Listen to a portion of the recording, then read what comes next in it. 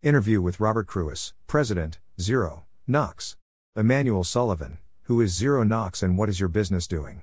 Robert Cruess, ZeroNox is a leader in innovative clean tech solutions mostly focused on the off-highway and heavy equipment market.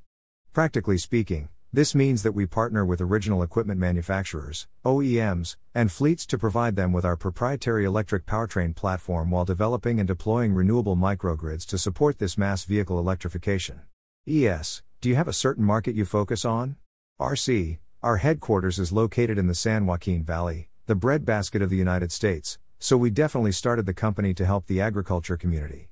However, we have evolved quite a bit since releasing our products and seeing the needs in the overall marketplace.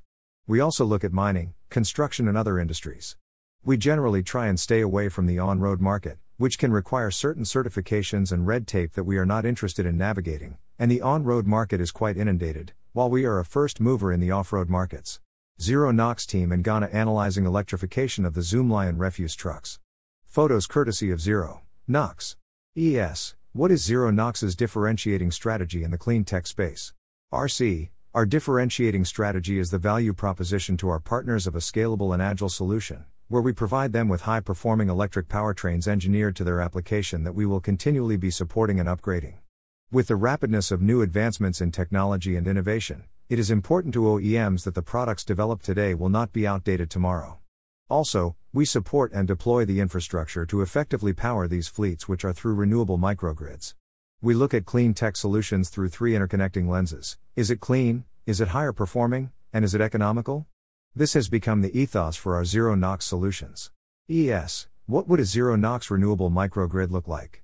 RC, our renewable microgrid solutions utilize renewable energy sources, such as wind, solar, hydro or thermal, with a battery energy storage system to provide green energy distribution to our partners. They are paramount to maximizing energy distribution, energy independence, security and true sustainability. They provide the ability to optimize clean energy while mitigating the risks of dealing with potential catastrophes and security breaches. They are the key to managing the electricity needs of our mass electric vehicle deployments. How did you choose your battery chemistry for the ZeroNox batteries? RC, our focus is using lithium iron phosphate both for our vehicle batteries and for our energy storage systems. Obviously, for economies of scale, it makes sense to use the same cell types across all of our products, but we also are looking to utilize our ability to recycle vehicle battery cells into our energy storage systems when developing our ZeroNox battery recycling plan. The cells used in energy storage systems have a much easier life cycle, and so combining them from second life cells of previous EV batteries makes sense. From a performance standpoint, lithium iron phosphate is as good as it gets right now. You lose a little on energy density compared to a battery chemistry like a nickel manganese cobalt, but, with increased performance and longevity of life cycles, it makes sense. Then there is the safety aspect. Lithium iron phosphate has one of the lowest thermal runaways of most commercial battery chemistries, which is extremely important to us. As an overall business plan for our battery solutions, though, we are agnostic to chemistry and we are always looking for better solutions as innovation occurs. Where do you see the intersection of battery storage and EVs? RC, the battery storage side is important as we evaluate one of the main reasons for the global desire of mass vehicle adoption, which is emission removal and sustainability. EVs are zero emission, but where do they get their power? If the grid that we use to power up our clean EVs is dirty, then have we really succeeded in emission removal and sustainability? For instance, in California we have regulations that all new vehicle sales must be EVs by 2035, but our grid is about 2/3 dirty with carbon-intensive fuels. Also, the current grid can't even handle the energy requirements of California today. What would that look like with all vehicles being electric? We need more power, we need that power to be clean, and we need the ability to store that power to be used at the appropriate needed times. That looks like renewables paired up with battery energy storage systems. ZeroNox team in Ghana analyzing electrification of the Zoomlion refuse trucks. Photos courtesy of ZeroNox. Are renewable microgrids a viable solution to our power needs? RC, I believe so.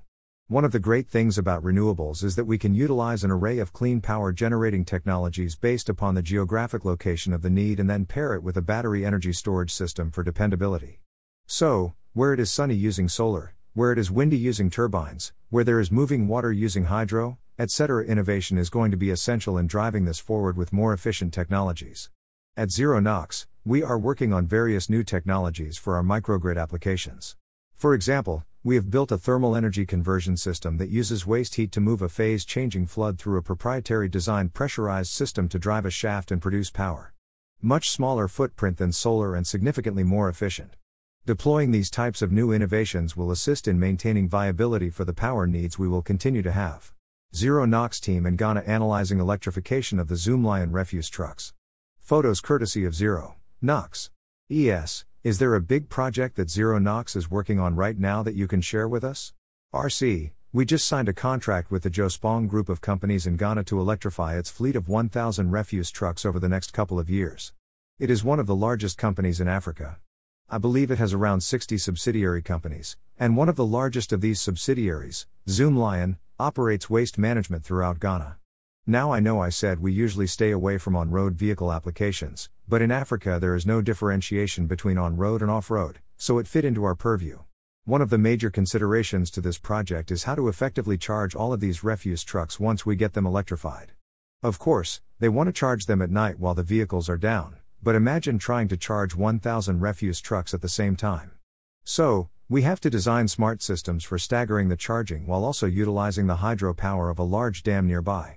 We are starting by electrifying 3 of the trucks, and once the performance metrics have been passed, we will move on to the mass electrification of the fleet.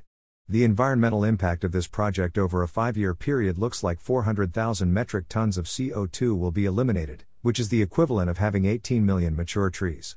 And the cost-benefit analysis looks like an ROI of under 2.5 years and savings of $323 over that 5-year period.